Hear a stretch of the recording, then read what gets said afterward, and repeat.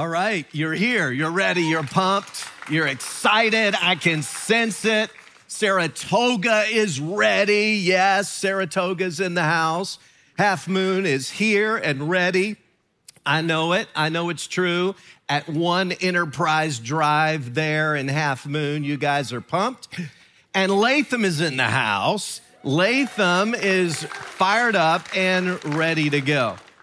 Well, here's the deal. God has something special to say to us today.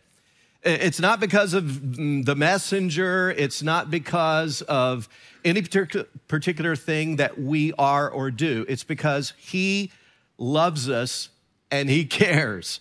And God has some life-changing information for you. He wants to speak to your very soul. And here's more important, he wants to change the direction of our lives because he wants us to flourish. So let me begin this way. Let's suppose that you had a unique opportunity to be on Good Morning America, all right?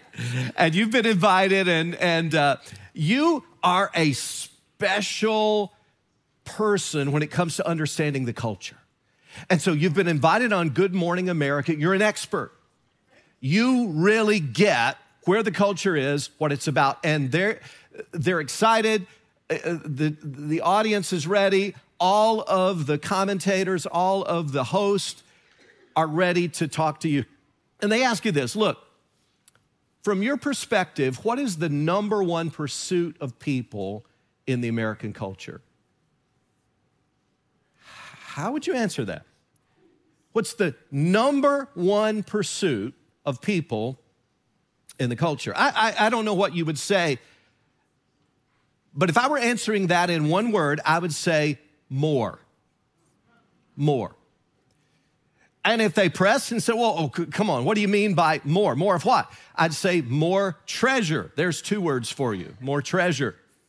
And if they press further, well, unpack that for us. I would say, yes, more treasure in terms of money, material things, but a lot more than that. Fame, popularity, power, prestige. Most people I know are desperately searching for more. And the reason is because they believe that will be their ticket to happiness and security in this life.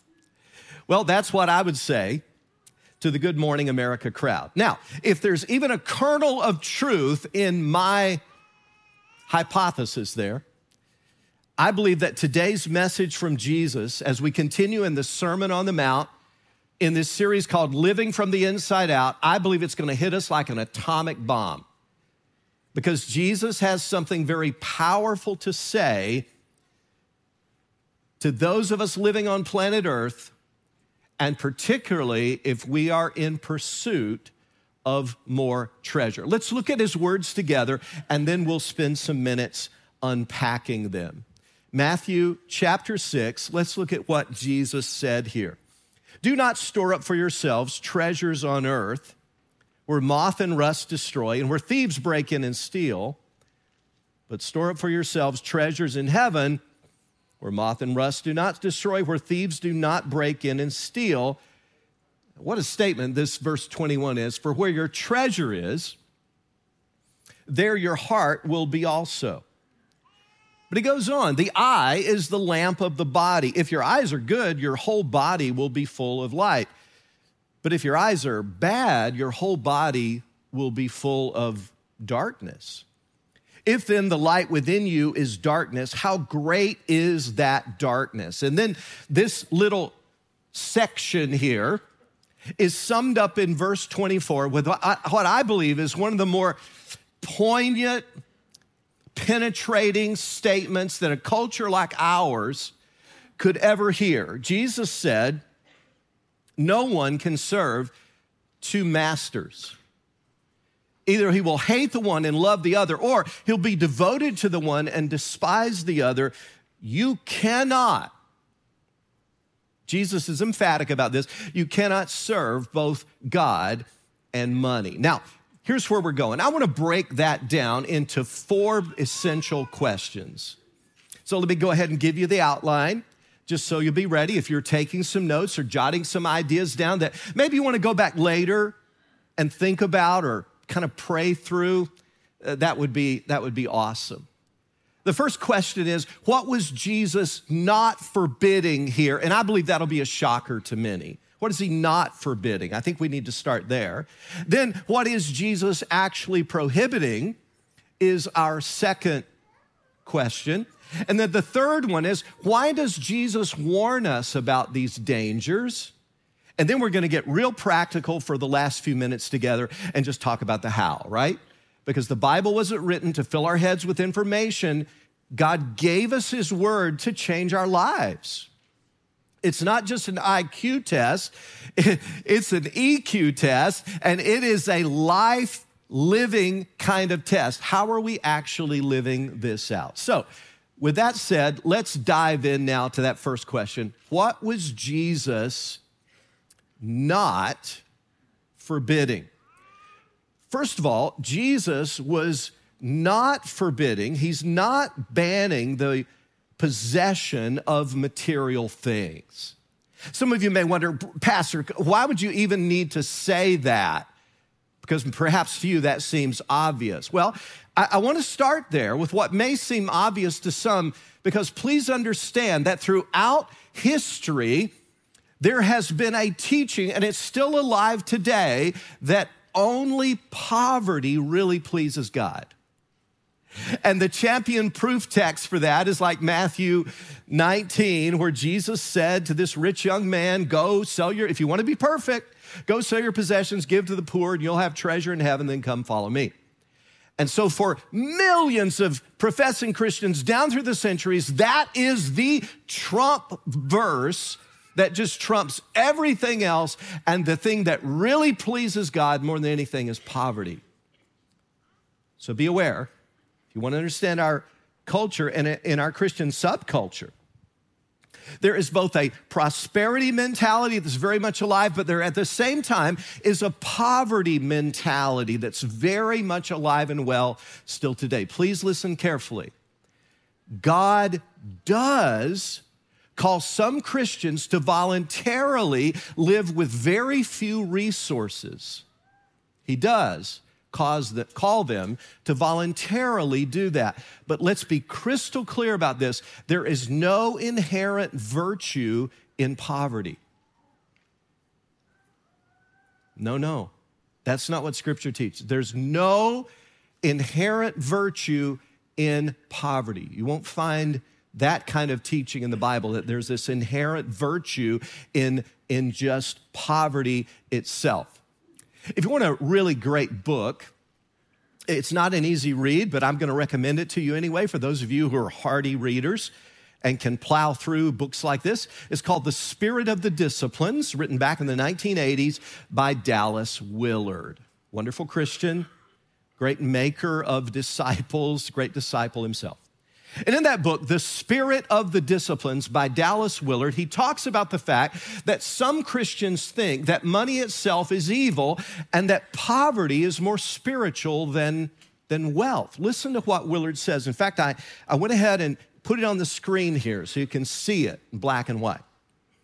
Instead of recognizing their responsibility to help others with the goods at their disposal, they are haunted by the more radical thought that their service to God would be better if they were poor, or at least if they own nothing beyond what is required to meet their daily needs. They're troubled by the idea that the very possession of surplus goods or money is evil. And then Willard uses an incredibly important word, stewardship. Oh, that's a good word.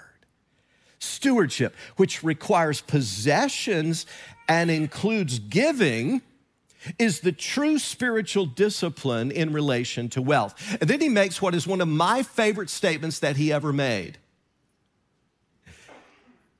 Being poor is one of the poorest ways to help the poor. And that's true. So let's be clear. Nowhere does the Bible forbid private property or ownership of things. Nowhere does it condemn wealth as some inherent evil. That's not what Jesus is forbidding. here. Second, Jesus does not forbid the practice of saving for the future and preparing for future, what I'll call dry seasons. So some people read the passage we read today and they immediately assume, oh, wow, if I put anything in the bank, if I have anything in a financial portfolio, any kind of investments, I guess God doesn't like that. Jesus said, don't store it up. But that's not the consistent teaching of Scripture. In fact, in places like Proverbs chapter 6, it says, go to the ant, you sluggard, consider its ways and be wise. It has no commander, no overseer, ruler. Yet, what does this tiny little creature do? Be wise like the ant. It stores its provisions in summer. It gathers its food at harvest.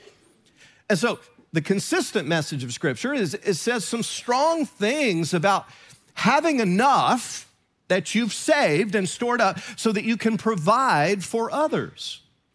For instance, starting with your family.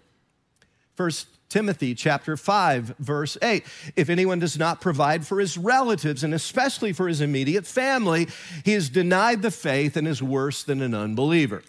Now, that is not referring to your cousin Eddie, who's a deadbeat, who lives irresponsibly, who constantly tries to put guilt trips on you and says, well, your own Bible says you need to provide. No. This has nothing to do with Eddie, all right? In fact, if you look at the immediate context there, it's talking about widows in particular. The very next verse says, no widow may be put on the list of widows unless she's at least 60, and it goes on to give other details. So it's mostly talking about those who are elderly or those who can't care for themselves. That's the idea, but you can't do that unless you've stored something up. Or I like what Paul says in 2 Corinthians chapter 12. After all, children should not have to save up for their parents, but parents for their children. So it is perfectly valid to save for responsible purposes. In fact, if you want to get on God's kind of financial plan and be in his sweet spot, his will for your life financially, one of the first things you're going to do is get an emergency fund. God has allowed us at Grace, some of you may not be aware of this, he's allowed us by his grace through the years, and this started years ago with a dear leader named Larry Van Ostrand, who has gone on to be with the Lord just months ago. And that ministry continues in capable hands. Michelle Martin and other fine leaders are involved in leading that ministry. We have been able to see thousands of people, go through Financial Peace University. And the number one place you start when you start eliminating the stranglehold of debt and getting out of this pit that so many people find themselves in financially, build an emergency fund is one of the first things you do. So it's valid. That's just wise management, folks. And I've heard Dave Ramsey say on many occasions, if he had just one verse that kind of was the backbone of what Financial Peace University is all about, it would be Proverbs 13, verse 11. Dishonest money dwindles away, but the one who gathers money little by little, you're putting away little bits here and there, you're saving, you're investing in it, little by little makes it grow. So you save a little, you make wise investments, you learn the miracle of compound interest, and it really helps you be ready for the future. Third, Jesus does not forbid the enjoyment of the good things our Heavenly Father provides. Wow, some of you really need to hear that because you grew up in a curmudgeonly kind of Christianity where the message you got now from your Christian experience was God has this haunting fear that someone somewhere may be happy. Oh, my Lord.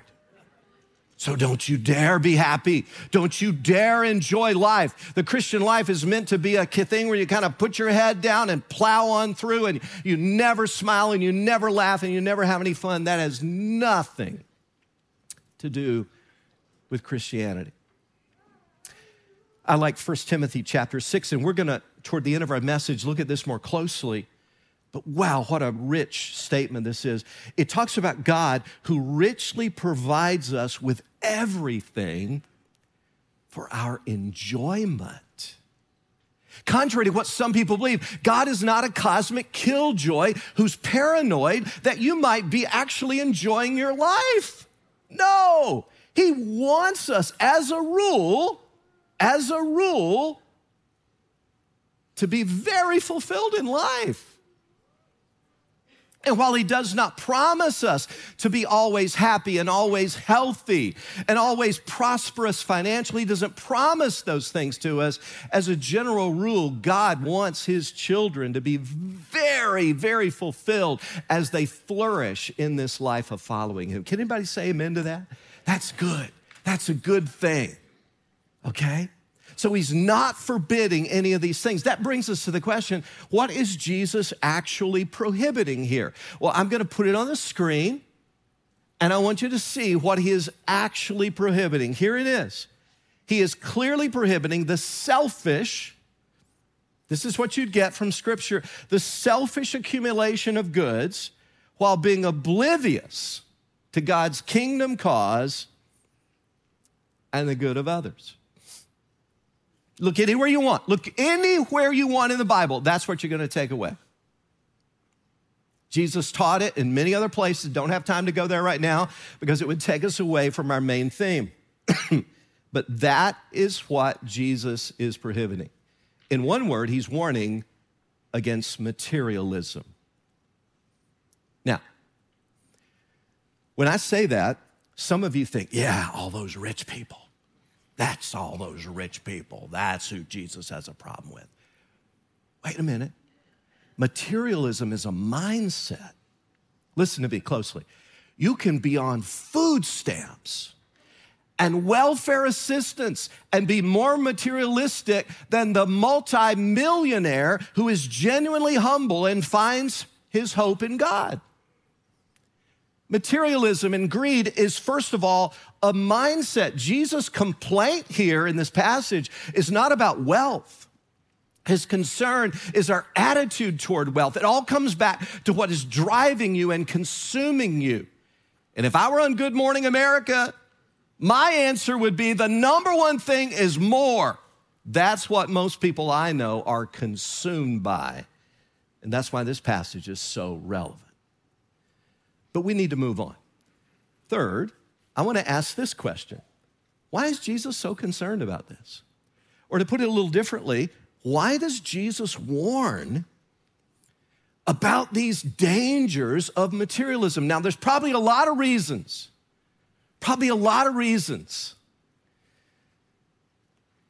When Billy Graham was still alive, once when asked, what is the God of this world? What is the God of most people in the culture? You know what his answer was? Materialism. He was a pretty wise person. And as he looked around, a person who had traveled and preached in over 100 countries in the world, he said, the number one God of people in this world is materialism. So why is Jesus warning about that? I want to give you two reasons, probably many. The first one is material things can easily become our master. Now, you won't see this unless your Bible is open there, or if you've got your app open on your device. But here's what I see. Now, maybe I'm just dreaming this up, but I see a progression in the verses we read today from Jesus. I see a progression here. What begins as our treasure in verse 19 moves on and it occupies our heart in verse 21, okay? And then it becomes our vision in verse 22, and before we know it, it becomes our master in verse 24. Do you see that as you look at those verses? It starts off as a treasure, but wow, before you know it, your treasure that you thought was gonna serve you, you're now serving it. Oh my God, you go, how did this happen? I wasn't trying to serve, I wasn't trying to be materialistic. I don't want to be greedy. I wanted it to serve me so I could just enjoy some good things in life. But my goodness, when I really get honest and examine my life, it's become my God, little g. I'm actually serving it. I think that's the first reason Jesus is real concerned, because there are few things that have more power than money to actually consume us. And so that progression is going to kick in unless we do something about it. It's just natural, I'm telling you. Young people, please listen to me. You may sit here today and go, no, it'll never happen to me. I'm not going to become one of those old codgers who lives for money. Don't bet on it. The progression happens unless you do something intentionally to stop the progression. And I think it has to start with us setting our focus on something different. Look at how Scripture puts this, how the Apostle Paul puts it in the book of Colossians chapter 3. He says, since then you've been raised with Christ, and that's every Christian who's been born again by the Spirit of God. That's Paul's word for it. We are identified with Christ in his resurrection. We, right now, have been raised with Christ, not just someday in the future. Right now, we sit in heavenly places in Christ. We've been raised with Christ right now. That is our spiritual position. That's why you're already a winner. That's why your performance is not going to make you a winner. It's you're already a winner. You're always beginning as a winner.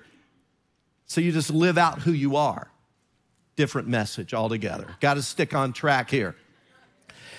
Look at what he says. Since then you've been raised with Christ. Set your hearts on things above, where Christ is seated at the right hand of God. Set your mind on things above, not on earthly things.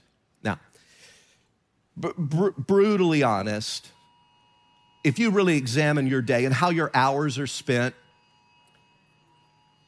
what do you focus on the most? Where is most of your focus? Is it on some way to be a little more happy down here? Is it kind of pretty much on things in this world, or are you focused on things above? I like the way one writer, John Piper, puts this in a book called Desiring God. He said, all the evils, I'm quoting him now, just jotted it down, all the evils in the world come not because our desires for happiness are too strong. God's not against you wanting to be happy. It's not because your desire for happiness is too strong, but because they're so weak that we settle. We settle, Piper says, for fleeting pleasures that do not satisfy our deepest souls, but in the end destroy them. The root of all evil is that we are the kind of people who settle for the love of money instead of the love of God. And I think that describes where so many people are. That's why Jesus said in Luke chapter 12, watch out, be on your guard against all kinds of greed. A person's life does not consist in the abundance of his or her possessions. So materialism is this mindset that's rooted in greed and envy, where we place this inordinate value on material things. They're not evil in and of themselves. It's just that God goes, look, why are you racing after gold? You're going to be walking on it one day. Why is that? What? This doesn't make any sense. Come on, be rational. Why are you racing after all these things that are going to end up at the garbage dump one day? Set your mind on things above. Go after things that are going to last. They're going to be eternal. We're going to talk about that more next week, by the way.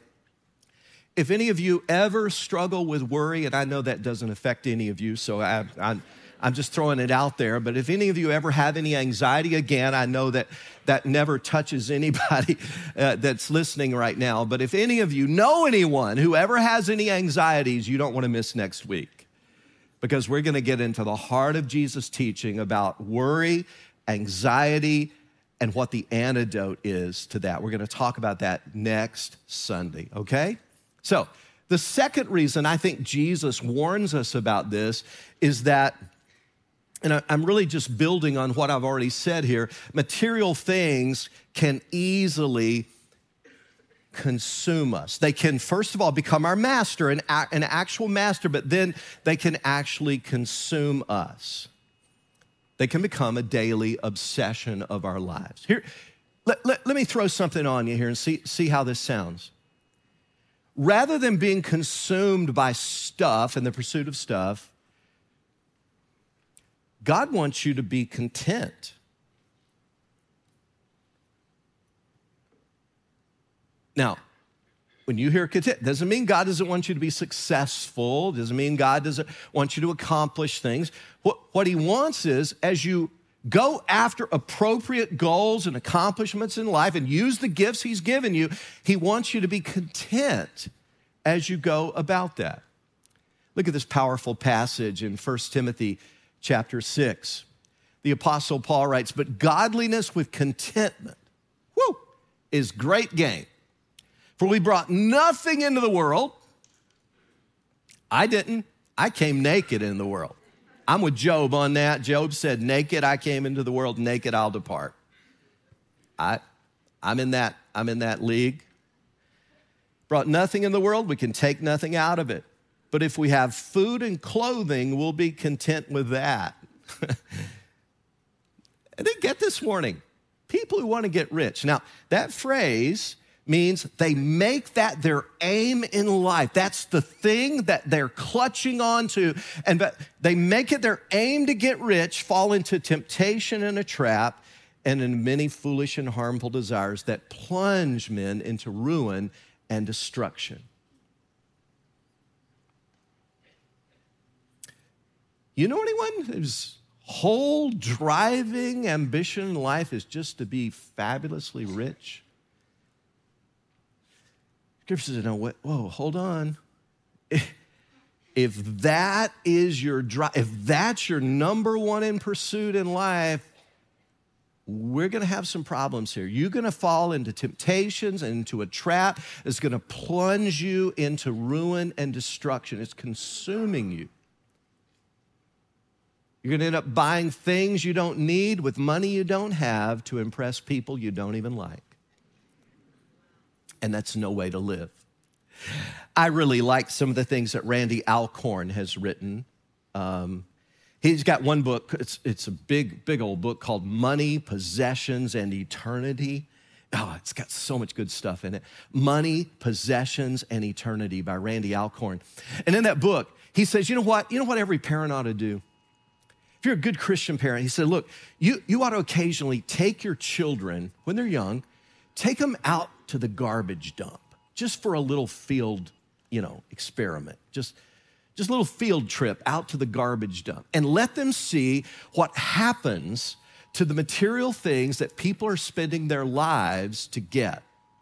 Show them all these things that people clamored for, longed for, gave their lives for, let their marriages be wrecked for, ignored their children to try to get these things. They were so important to them. This is where they ended up, in the garbage dump. And it's a powerful, poignant reminder, Alcorn says, that everything we have in this life is temporal. And again, next week, we're going to kind of build on this, because that's really one of the keys to anxiety. Are you going after that which is temporal or that which is eternal? And so Jesus puts it like this in verse 24. He said, "No one can serve two masters. You're going to hate the one, love the other. You're going to be devoted to one and despise the other. You cannot serve both God and money." Somebody's going to get the short end of the stick. I love this true story that happened back in 1987. Henry Dempsey was doing he was flying a little jet, a tiny little jet, but he had a co-pilot with him, little jet from Portland, Maine, down to Boston. Just a short flight. It wasn't even going to go very high, Going to fly at several thousand feet. Just a little short, just a matter of minutes, really. And he heard a noise toward the rear of the plane, and Dempsey handed the controls over to the co-pilot, and he went back to check it out. And as he reached the tail section of the plane, they hit some really rough air, and Dempsey was tossed against the rear door of this small jet. And when he did, the rear door that had been improperly latched burst open and he was immediately sucked out of the jet. True story. The co-pilot saw the red light on, which indicated that the rear door was open. He immediately radioed the nearest airport requesting permission as soon as possible for an emergency landing, and he suggested that a helicopter might get out and start searching for the pilot who'd fallen out of the plane. And as the plane landed, the ground crew were amazed. They found Henry Dempsey, true story, holding on to the outdoor ladder of the aircraft. Somehow he had caught the ladder as he fell out, and he had held on for a full 10 minutes, 4,000 feet in the air, going about 200 miles an hour. He had held on and clutched that ladder, and he had kept his head from hitting the runway when it landed, although it was only about 12 inches from the runway. And here's the part that cracks me up. According to news reports, it took airport personnel several minutes to pry Dempsey's fingers from the ladder. Now, I've known some people who've held on to certain things in this world with that kind of white knuckle intensity. But I like what Ulrich Zwingli, the great Reformed theologian, said. He said, if you possess something that you're not willing to part with, you don't really possess it, it possesses you. So I guess the final question is how? We're going to be really quick here. How? How? We always need to end with how, don't we? How? Let's get super practical. How do we store up treasures in heaven? Well, I think the Apostle Paul speaks clearly to this in this passage in 1 Corinthians chapter 6. If you're looking for a good passage to memorize, I would recommend this one. I really would. Boy, this is one to me. This is just so packed. You know, not every verse, it's all God-breathed, but not every verse will bless you, right? Like others. You just don't feel the blessing from it. Well, this is one that blesses me constantly. Here's what he said. Command those who are rich in this present world, and that's almost all of us by world standards, not to be arrogant, nor to put their hope in wealth, which is so uncertain, but to put their hope in God, who richly provides us with everything for our enjoyment. Command them to do good, to be rich in good deeds, and to be generous and willing to share. In this way, they will lay up. Jesus said, don't store treasures on earth, but store them where? In heaven. And here, the Apostle Paul, all of Scripture is profitable. He's telling us how now to do that. How? Jesus didn't tell us how, in the Sermon on the Mount at least. Now Paul is telling us how to do it, okay?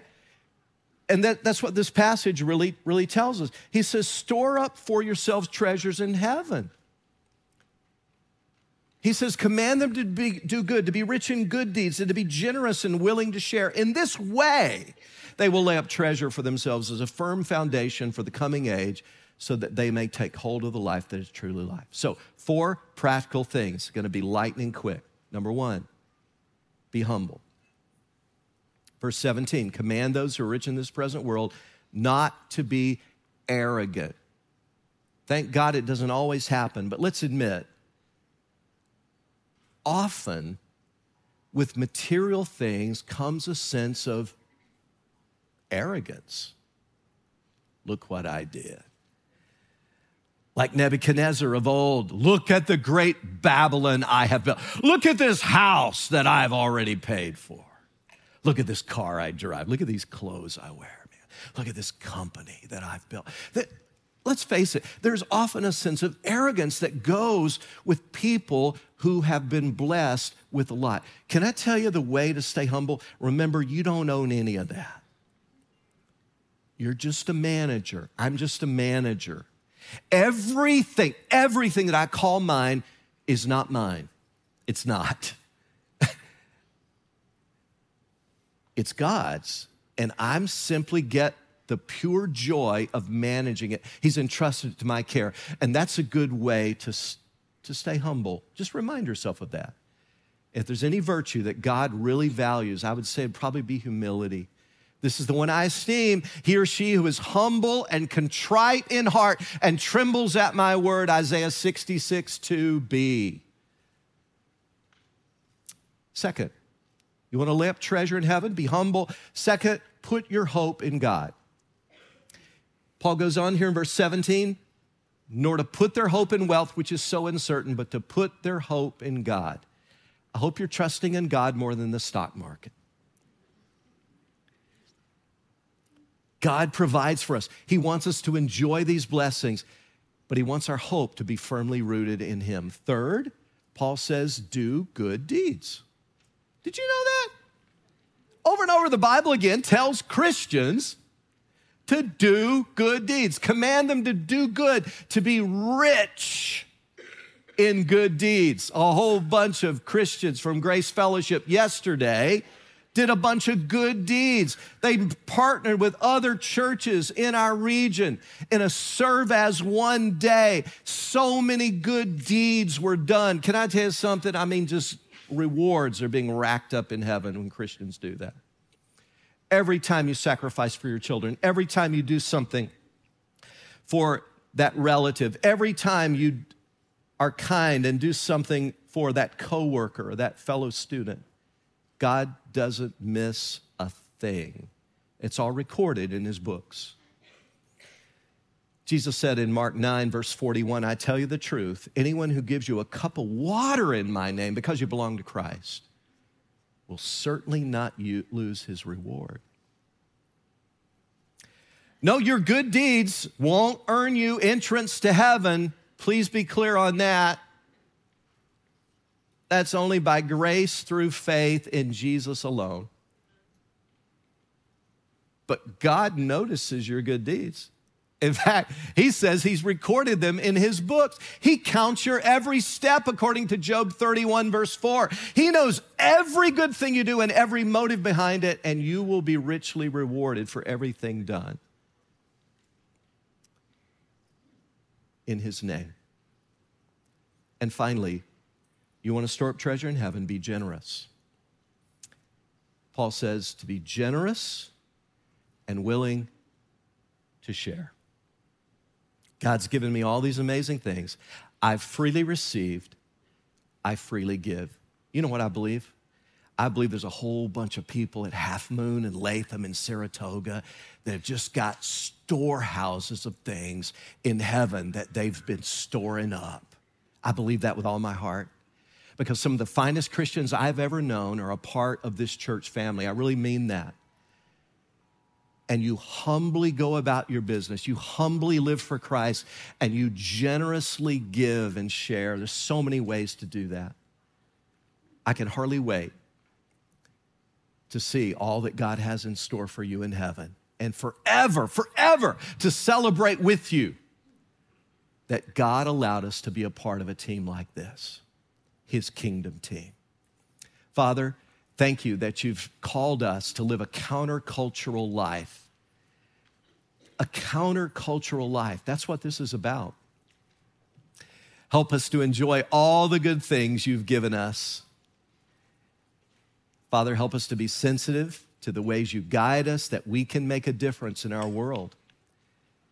And oh Lord, with anyone today who's struggling with who their master's going to be, is it going to be God or is it going to be money? Oh, may there be no more decision to be made. Let it be made now. The Lord Jesus is going to be my master. I'm going to serve him and him alone. I'm going to mark this day. No looking back, no looking back. Thank you, Lord, for the ways you graciously bless us. And we thank you that you've called us to be good stewards. In Jesus' name, amen.